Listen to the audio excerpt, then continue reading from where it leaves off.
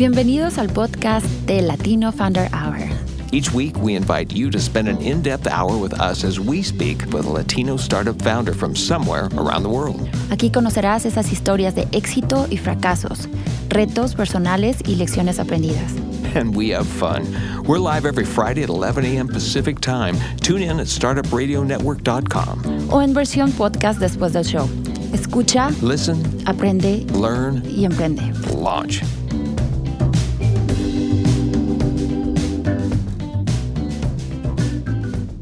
Welcome to episode 149 of the Latino Founder Hour. Your host, Edgar Navas, welcome you. And today I have a special friend. Thank you so much for joining us, Christina Lopes, founder of FidoCure. How you doing, Christina? Thanks for joining us so early in the morning. Oh, I'm so happy to be here. Thank you for having me.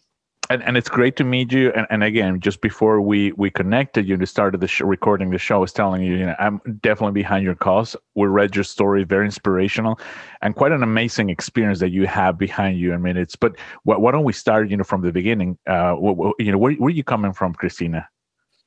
Originally Brazil. So I'm Brazilian, and I grew up outside of Rio. Okay. And eventually immigrated to actually the Northeast, the Boston area, then moved to New York City, then back to Brazil, then to California, where I am now. Oh, wow. Well, so quite a change in climate. So you went from tropical to cold to semi-tropical, arid right now. Yeah. No. So kind of, and some sprinkles in between all that, but that's been the main trajectories. Well, cheers to that. And yeah, I saw that you went to school in Boston. And then you had a fantastic career in financial. You worked for some of the big companies, the Lehman Brothers, and up to the Cerberus Capital. So as a Brazilian, how was that experience? For a Latino woman working in this environment, immigrant, first generation here, and just working with this, big names and financial, fast pace. How was that experience? No, that's a great question. It was actually, I was unusual in the story. You know what I mean? So I had to kind of accept that and try to play it to my advantage. It was not common. It was not common at all. And so it was unusual. I think what gave me kind of a special superpower, as many of our friends here in your community know through their families, Brazil had really bad hyperinflation.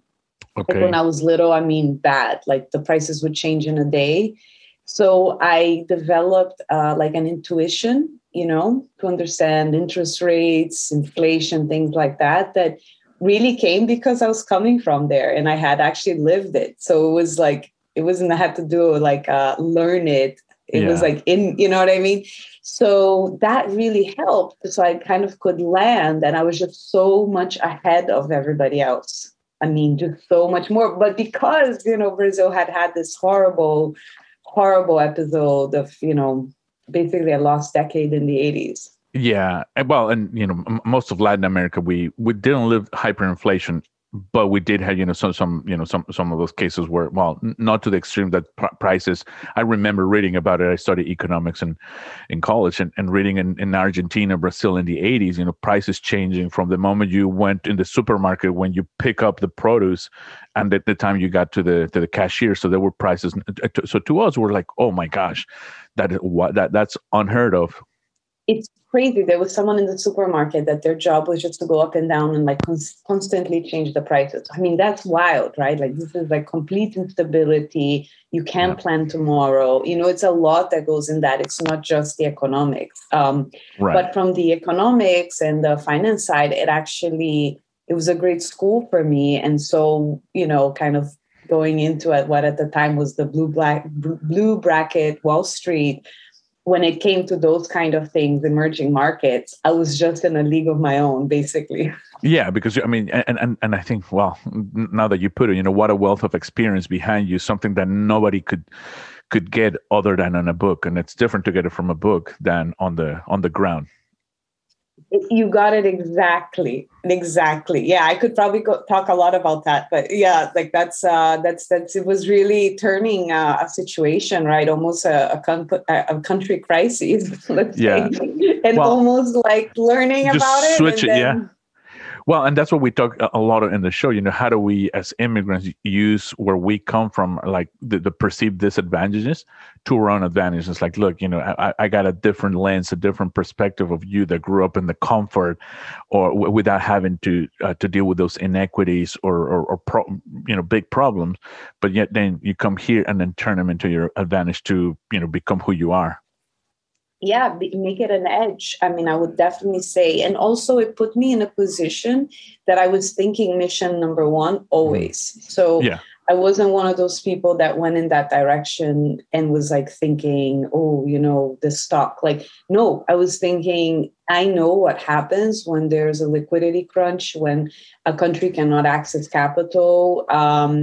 So I know that very personally. So it wasn't like an abstract. Yeah. And you know what? Let me try to help and, kind of get some of the world's capital to those areas that have dire need.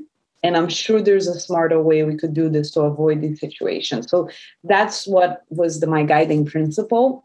And I got into that and never left in a way. In the sense, I mean, until today, with dogs and cancer, I'm still doing the same thing. How can I take basically a category, right, that's a bit either obscure or not really well understood. It's certainly not an asset class. And how can I bring all the resources? First for me has to be a very big unmet need, so I have to see that there's this is impactful. And then how can we rally, whether it's technology, capital itself, people, idea, just the whole thing, and shift it and rally it towards that problem and actually give it, kind of a vision of hope. And that's frankly what I've been doing all my life, and frankly what I'm doing now, but just in Silicon Valley with dogs and cancer. There you go. Here we are. So how do we go from New York, a financial center of the world, you're dealing with capital markets, to curing cancer for dogs? How was that? Wow. What's that? So where's that connection?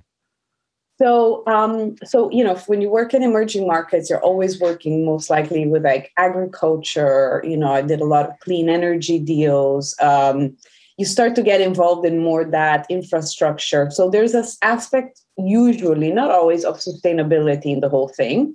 And you end up doing something in healthcare, it's just part of the story. You're gonna hit that. Even if you didn't wake up and say, I'm going to work in healthcare, you're going to end up working on something with a hospital or some version of that.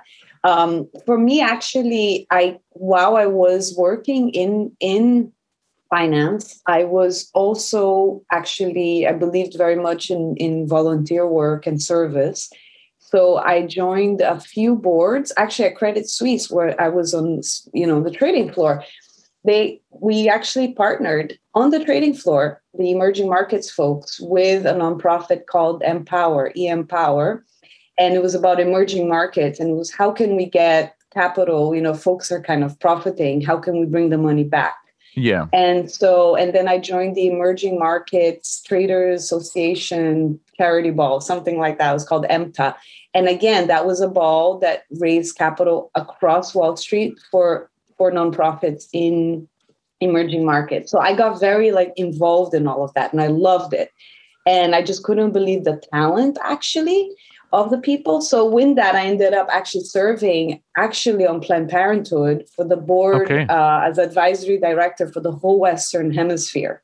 Oh, the entire wow. thing. Hemisphere, not West Coast. Hemisphere. Yeah. Hemisphere. That's 30 million health services per year, usually to the most marginalized and frankly voiceless. Yes. We helped, Haiti had a natural disaster. They were the folks that were there. They had infrastructure. Oh, wow. Then Bolivia has the highest cervical cancer rate in the world, or one of the highest. And so we helped. There's a precancerous vaccine that, frankly, for women who have screening, they don't really need, it's good, but it's like a nice to have. In a place like Bolivia, it's like a need to have. So, Oh, wow. Helped kind of talk like big pharma to closing this really big gap. So you can see how like I started going that direction. Then my dad had cancer. So it's like, it started like going down a direction. And then I met my co-founder. So I was always looking for more kind of going from, let's say, a bit the abstract to actually the real tangible. And so in that, I already kind of had it in me that I wanted to found a company. So I had that, I hadn't yet. So I am a first-time founder right now, but I had it that this is my next thing, and have that experience under my belt. And so I met my co-founder, who was a veterinarian, right? Yeah. But who had come from a medical family. And one of the key things he really felt strongly about is, on one hand, you have all these animals like that need help, like, cancer and all sorts of diseases, because actually dogs share lots of diseases with us, diabetes, all these things, arthritis. And on the other hand, there's like, call it like big pharma that needs data from animals. Today they do it in a kind of more animal testing, if you know what I mean, in a laboratory. But his creativity was, what if we actually connect these data sets in a much smarter way and go really bold and almost redefine animal testing from a dog being a subject to a patient? Yeah. That so makes we more went sense. that direction. And so a more humane approach. Yeah. To research. Actually better data, actually better evidence, because this is natural disease. It's in the same environment. So that's kind of where we began in the journey. And then the more I went in, and I think there's also an opportunity that we're part of, especially here in Silicon Valley, that is looking at the whole bio space. And I think COVID has shown us this, where we need to lower the barriers to discovery. So accelerate all of that. Yeah. But it has to be with the last mile of patient care. It can't be like, it's happening there and then patient care is happening there. It has to be like together, so that we don't have issues like a vaccine that gets done so fast, like the Moderna, like printed very quickly. And then, there's still tons of people that don't have it. Why is that? So I'll stop there.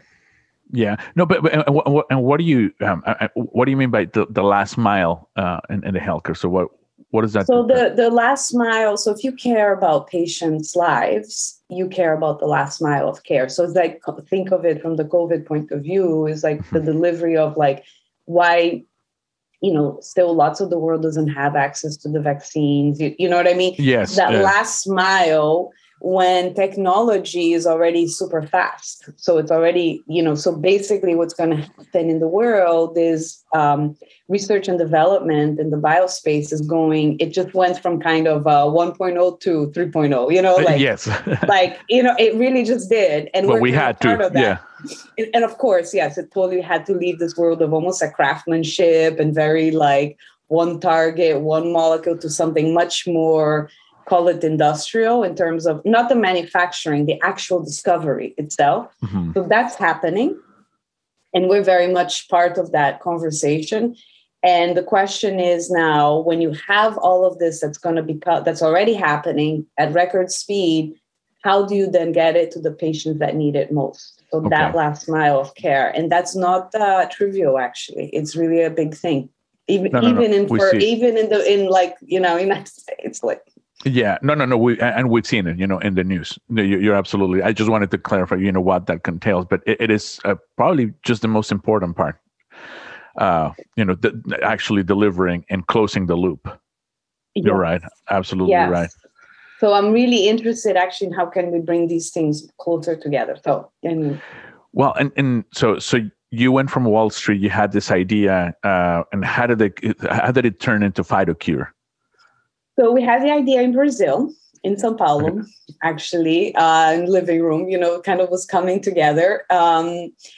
And so we, in Brazil, it was going to be very hard to found a company like that. I mean, it's Brazil has actually a pharma sector. It's not insignificant. They're one of the places, like India, for example, too, that produces drugs. But it just is not, this is like on another wavelength, So I already knew we needed to come to California, like Silicon Valley. Like there's nowhere else but here. Like that, I had that in my head. And actually that was part also, I wanted to be a founder and be in this ecosystem. Okay.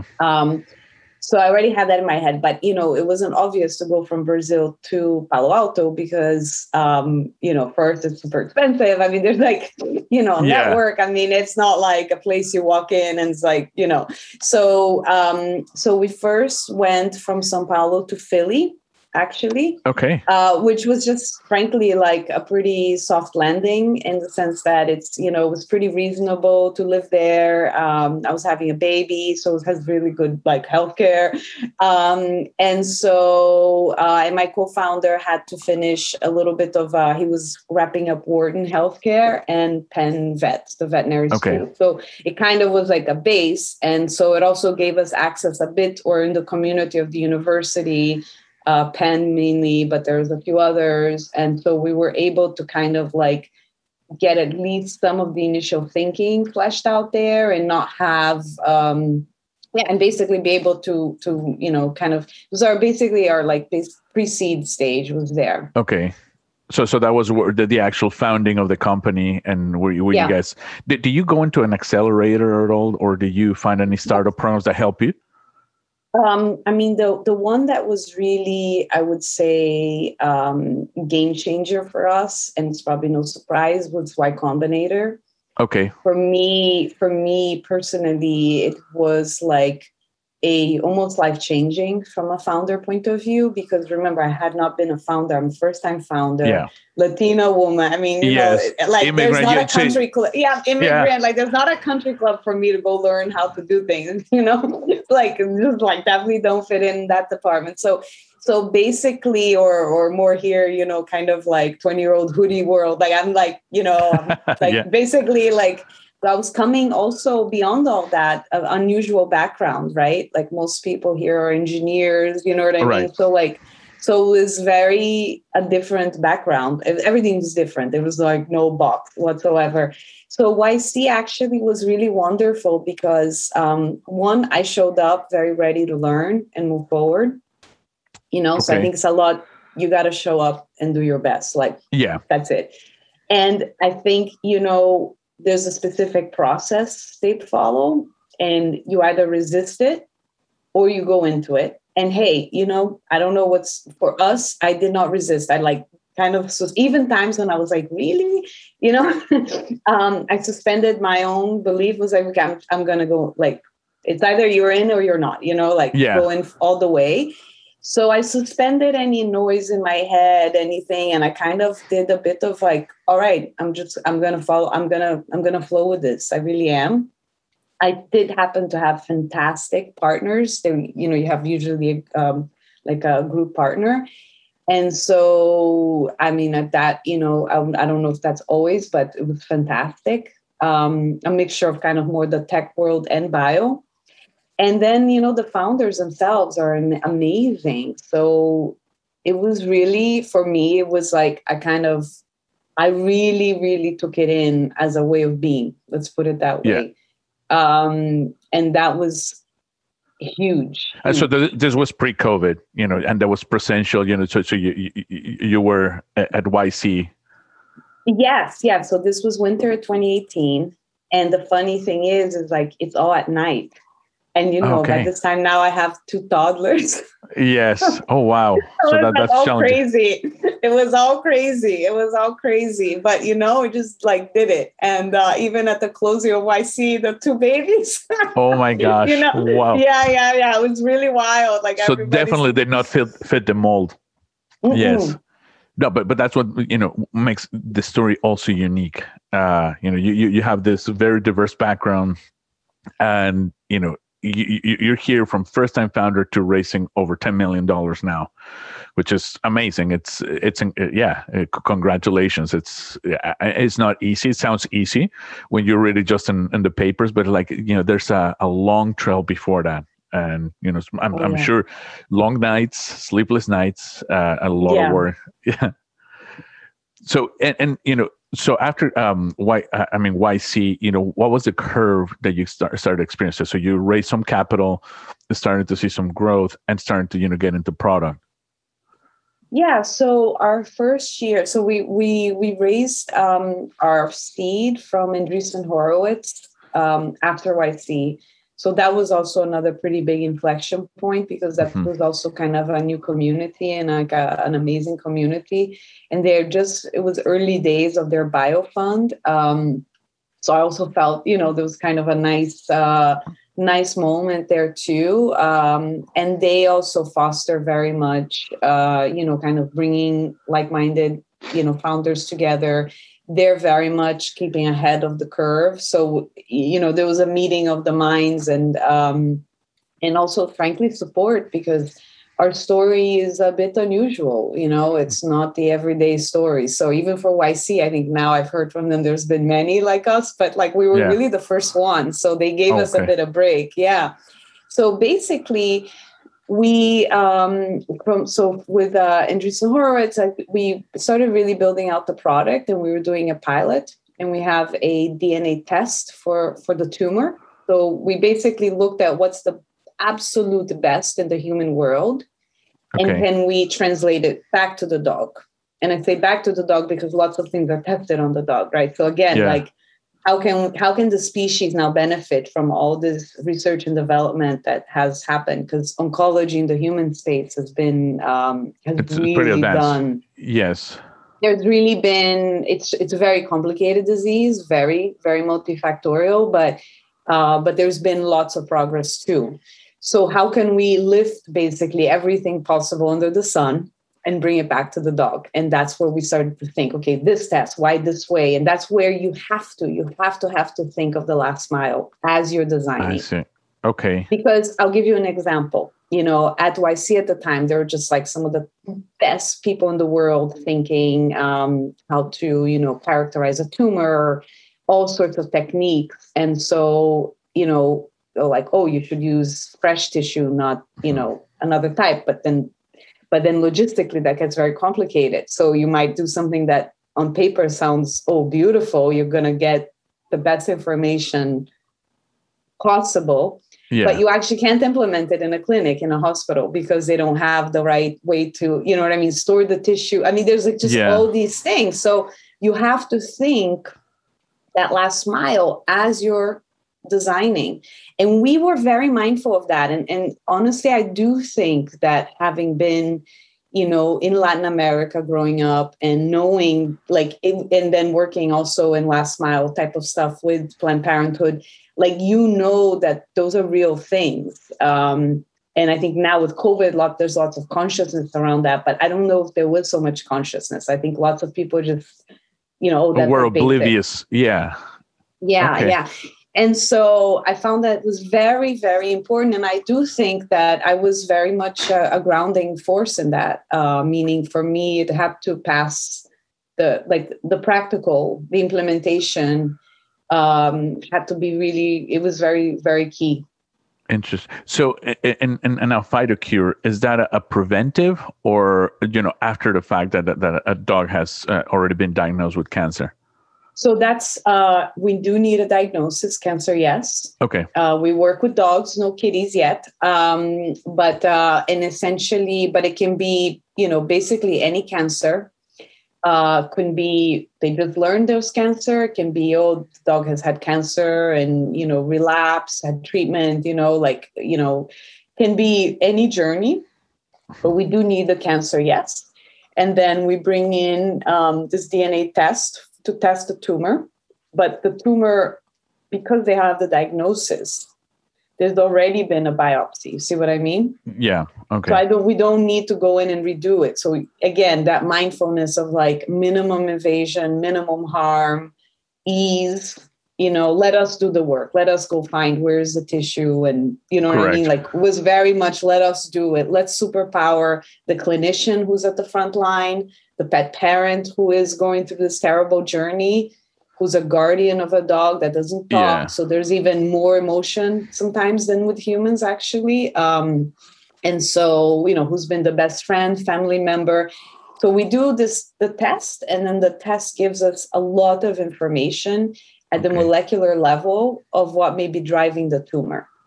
So it's really important. Yeah, really important information.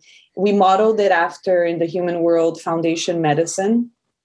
And we went to talk to the leadership of Memorial Sloan Kettering in New York, which is like the top, oncology hospital. Okay. Yep. And so they also have a test. And so we went to we did lots of research. We got to know I got to know people that had been on the board of Foundation Medicine and their partners, to know what are elements of success. And now let's think the veterinary setting. So that was great. So we got it to a place we were happy with. But then we thought, okay, why are we going to do all this beautiful information that could really, help guide the treatment? But when the treatment toolbox was very thin. Okay. So sadly, those, so many therapies have been tested on dogs and don't come back to the species. So how now we need to close that loop. So then we worked and figured out what are this whole class of drugs called targeted therapies. And they are exactly what they sound like. They go at the target, at the mutation. So basically at the driver of the cancer versus just, chemo usually zaps good and bad cells altogether. And so with that, we basically, helped enable, we partnered with a pharmacy, and we helped, enable 10 of these targeted therapies, so that when, a clinician or pet parent gets that report with that information, that vital information for their dog's tumor, like you would as a human in a top place. I mean, really, it's that good. You then have tools to okay, let's intervene in this cancer journey, and let's try to, learn and turn it around. And the beautiful thing is we're capturing the data set of this journey end to end. Oh, yeah. So that then we can make it better. Yeah.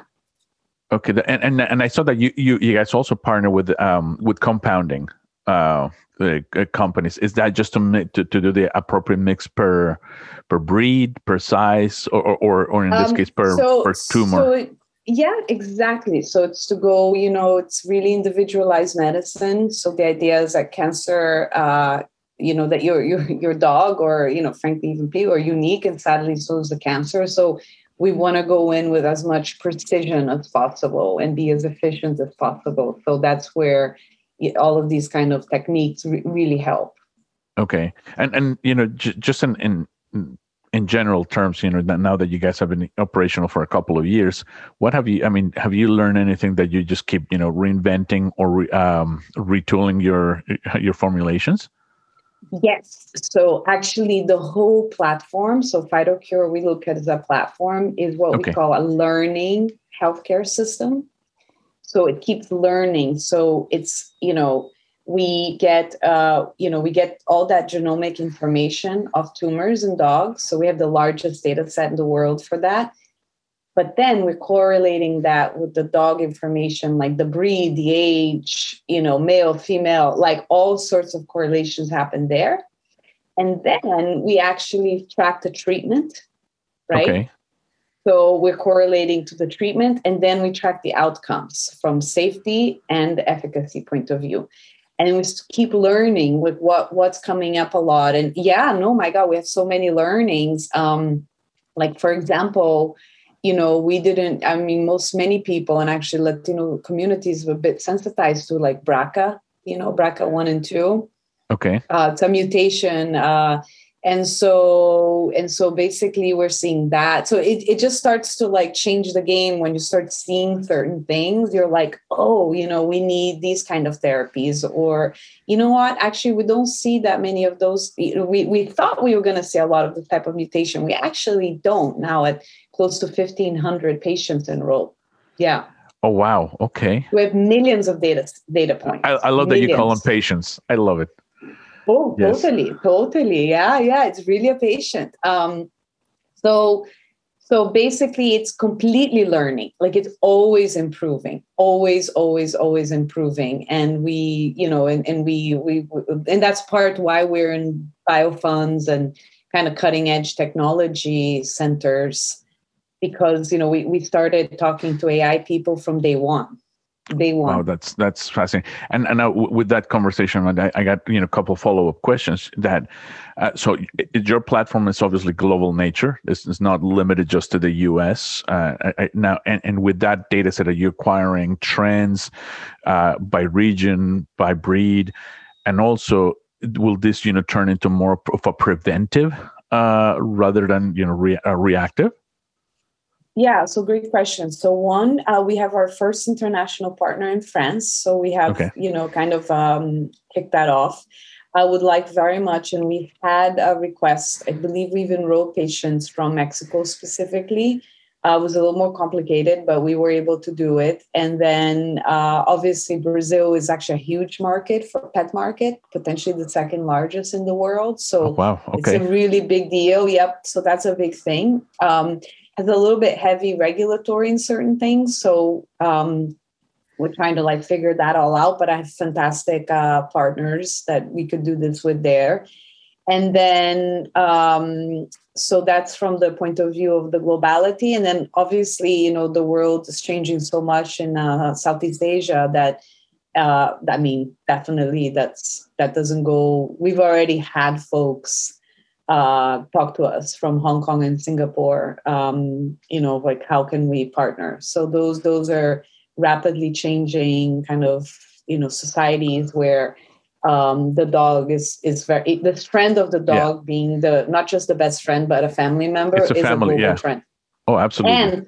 And cancer is the number one disease killer. So that's the part that I think people don't really understand. And that's why we need to do a mission and a movement around this.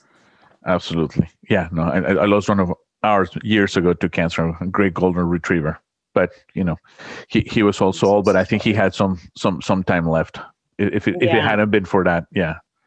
Yeah. And then in terms of the prevention, so we're working on a new technology right now, liquid biopsy. So that is intended to move towards the preventative side. So early or pre-malignancy detection. Okay. So that you can potentially even intervene pre-malignancy. But that's still a bit away. We'll start launching, liquid biopsy as soon as we feel that it has the right scientific criteria to at least monitor the cancer. Okay. And now let me ask you this quick personal question. Is your goal to cure cancer or eradicate it from even beginning in a dog? You just asked a very profound question because, So a couple of things from goals. So one, as we learn in this data set, believe it or not, we're helping to inform human R&D. So we started out looking from the human advancements and bring it back to the dog. But now in this data, coming back. And we're already impacted. We partnered with ASI, drug company, global pharma, and interrogated some of their questions about a therapy in dogs with a similar cancers of sarcoma, very aggressive, very terrible, that afflicts humans and dogs. And lo and behold, we presented the data findings together at a very prestigious conference. And I'm so happy to tell you that they now moved the therapy to humans in the clinic at Mass General. So it's really what sounds kind of crazy, we're doing it and it's happening. This is proof of concept, but I think you can just imagine now the opportunity. So that's been a really, really beautiful thing. It's just a constant feeding circle, from human or to an infinity dog. loop. Infinite. Yeah, coming back. So that's really so that's one pretty big accomplishment in terms of directionality. And then, sorry, remind me what you just asked me something else. Oh no, yeah. So if it was, as a personal note, if it was just cure it or to prevent it from even happening in the beginning. Okay. So that's so this. Everything I've been saying, we're doing pretty much now, or we're developing it now. I think where things will go, and I know this, again, we're going to sound really out there, but it's actually probably not, is I think there's going to be some opportunities with even CRISPR technology to go, really, really game change. So too early still to say, but I think CRISPR technology is really, really, really, it's a massive game change that we probably haven't felt yet, but it's coming. Yeah. Great book by Walter Isaacson about this. So recommendation. Okay. And what's the name of the book again? Oh my God. Walter Isaacson. Sorry, I can't remember the name right now, but it's about CRISPR. Oh my God. It's like on the top of my head. We'll look it up. So it's the big one. It's an important book right now out there. And so for anyone interested in kind of this game changing technologies that are coming online, on board, that almost like the age of bio is happening. Yeah. It's already happening, so again, where before you have to remember, the discovering a therapy, it was 10 years, billions of dollars. I mean, so almost artisanal, like, let me try that, rather than if you think a more tech industrial approach is just very different. Obviously, those two come together. There's a part that's very industrial. There's a part that's still a bit, somewhat of art, a little bit, or, so more to say there, but I think there's going to be really big things. Okay, that's exciting. And we will be the ones to bring it because we're already in the portfolios. That's the beauty of being in, say, A16Z Bio, Andreessen Horowitz Biofund, is I have my human counterparts just like right here doing that. Yeah. So I've already had discussions of, can we CRISPR out lymphoma out of dogs? Like, oh, wow. That's already, yeah. Good to see this to me just amazing. And that's why I asked that personal question. So what is it, cure it or prevent it? And it just trying to still to grasp that, continuous feeding loop, infinite, from human to dog or any other species, and then coming back and then just going back. It's just, it's very fascinating. I think it's incredible work that you're doing. Yeah, no. So thank you. Yeah, that's kind of that's part of the journey here, and we couldn't do it. It's a real movement. The clinicians who are at the front line, even during COVID. Yeah. The pet parents who they just love their dog so much. We got absolutely 10,000 calls last year. 10,000. Wow. During COVID. And then that was, another thing. So how's your business been affected by COVID, but by the lockdowns? I mean, you're in California, which got, still is, a little bit difficult to navigate. And how have you had any significant impact? So on one hand, kind of think it macro, the role of the dog is actually more important. So, so in some ways, actually, it's been very supportive from that directionality. I think there's a lot more like it's happening in that sense. From the point of view of back to what we were saying in the beginning of the delivery of care, that last mile for the patient, the bottlenecks at the clinics were quite huge because the clinics stayed open, so that was good. I mean, some closed, but mostly stayed open. However, they were operating, with half the staff, right? So very, very rigid protocols, like the, pet parent has to drop the dog off at the sidewalk, doesn't talk to the clinician. Like, this is complicated. It's, so cancer care has been actually quite complicated during COVID.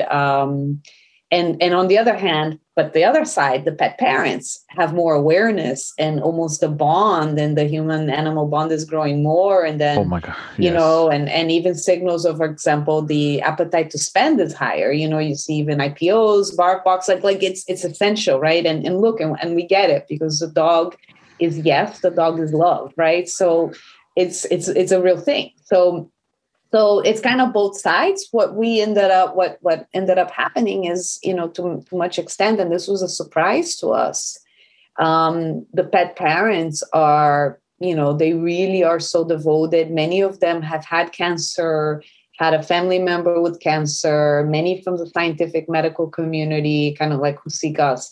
And so in a way, they became an ally, in terms of like spreading the word and, so it was kind of a redefinition a bit because we couldn't go to the clinics, right? So because this is educational, right? So it's a paradigm shift. So that doesn't happen. It's not the everyday, bread and butter. It's a paradigm shift. So we need everybody together in it. And I think that's been the learning of COVID, is like, we go together, we move, and we can actually move the needle, but it needs to be together. So really team-based, real team-based way. Yes. So, and Christina, so what's your biggest ask right now? What's your most pressing issue at moment? I mean, you guys are expanding, you got funding, so which was good. It's a good problem to already have. But what's in it right now? In the middle of pandemic COVID had started. yeah, that actually. So thank you. So, I mean, I think first and foremost is, if you know somebody or, whose dog has cancer, or in your community, spread the word, in your social media communities. Every patient really counts, because remember, it's for that patient.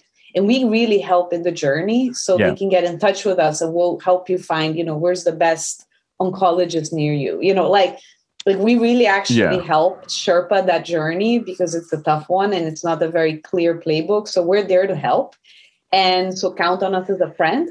And remember that this, again, being a movement, there's not much data of cancer in dogs. There's lots of data of cancer in people, not in dogs, sadly. So we need to build this playbook. We need to build this data set, so that when the next dog, right, gets cancer, it's it's like a whole revolution of, speed, access to tools that are potentially life-saving, so we need to clean this up and take it to the 21st century, really. And we need to do it together.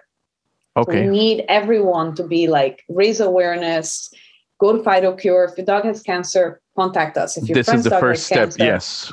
Come to us, because we will help, and we'll do, the absolute best that we can. And obviously we are not the clinicians, right? We partner with the best hospitals in the United States. So, and in France now. So we, we'll really help. We're we're gathering that data set. So it's really for the benefit of, your dog, but actually for the species as a whole. So FidoCure right now, it should be the first point of contact when your dog gets diagnosed. So it's here Absolutely. It is, just help you navigate those turbulent waters, and totally. Here you are going to help everybody. Just go here, go there, do this, don't do that. So which, like you mentioned, it's turbulent times. Catches you usually by surprise, and now what do I do? Exactly. So count on us as a friend for that. We're very interested in mapping that journey. That is the entire interest, is what is the canine cancer journey. So let's do it together, because then, and pet parents tell us and teach us stuff all the time. And the clinicians, oh my God, we have just the biggest reverence, because they're there at the clinic and they teach us, no, do it like this because that helps. No, that doesn't help. So, we have to craft, and it's ongoing. We're very, lucky to be here near Stanford, the human-centric design principles, the D school is here. So, we've had influence on how to design, processes and whatnot, with this kind of, really, really thinking of the user. So we're kind of obsessed about that. You know what I mean? So, but we need, basically the more users, data. Clearly. And just are you doing big outreach campaigns to targeted groups in the U.S., like the Latino community, or just in English in general? Is that something that we can help out? Oh, you just gave me a great idea. I think we should probably do something very targeted for the Latino community. Absolutely. And, up the ante here. Say, if your dog has cancer, at least know of a Latina company that is moving the needle. Absolutely. Because like you mentioned, I mean, in our communities, the dog became a part of the family. It's no longer, it's Fido, it's Firulais, or whatever it is. But it's just, I probably have more pictures of my dogs than my kids now. So they're an integral part of who we are. And I think, you being Latin, and having us, helping us navigate those waters when the time comes. Hopefully it doesn't for a lot of us, but if it does, then you have a friend. Yes, absolutely. And we're doing this now. We're working with, 200 of the best hospitals. It's probably even been, more than that, but 200 that we work with consistently. It's a pretty significant proportion of the oncology community. And so we in veterinary medicine. So So we most likely can have, a clinician near you that like, okay, go here, and you know what I mean? And we just help you. And we're really interested in that. So I'd love to have a higher participation from the Latino community, that I know the dog, exactly as you're saying, is the world. It's the world for us. Well, Christina, I really appreciate your time, taking the time to come to the show, and anything that we can do to help, count on us. Thank you so much. I thank you. And this is amazing. And I'm so happy you have this initiative. It's really important to get the Latino voices out. And frankly, like, it's not always the number, you know what I mean? There's not like that focus. So go and do more. I think more. Absolutely. And we want to, just show your stories and help others get inspired, by people like you. Absolutely. Absolutely. Well, Christina, thank you. Have a wonderful day. Thank you, everyone. We'll see you next week. Bye. Bye. You're listening to the Startup Radio Network. Listen, learn, launch. 10% of our gross revenue goes directly to women entrepreneurs in developing countries around the world through Kiva's microfinance program.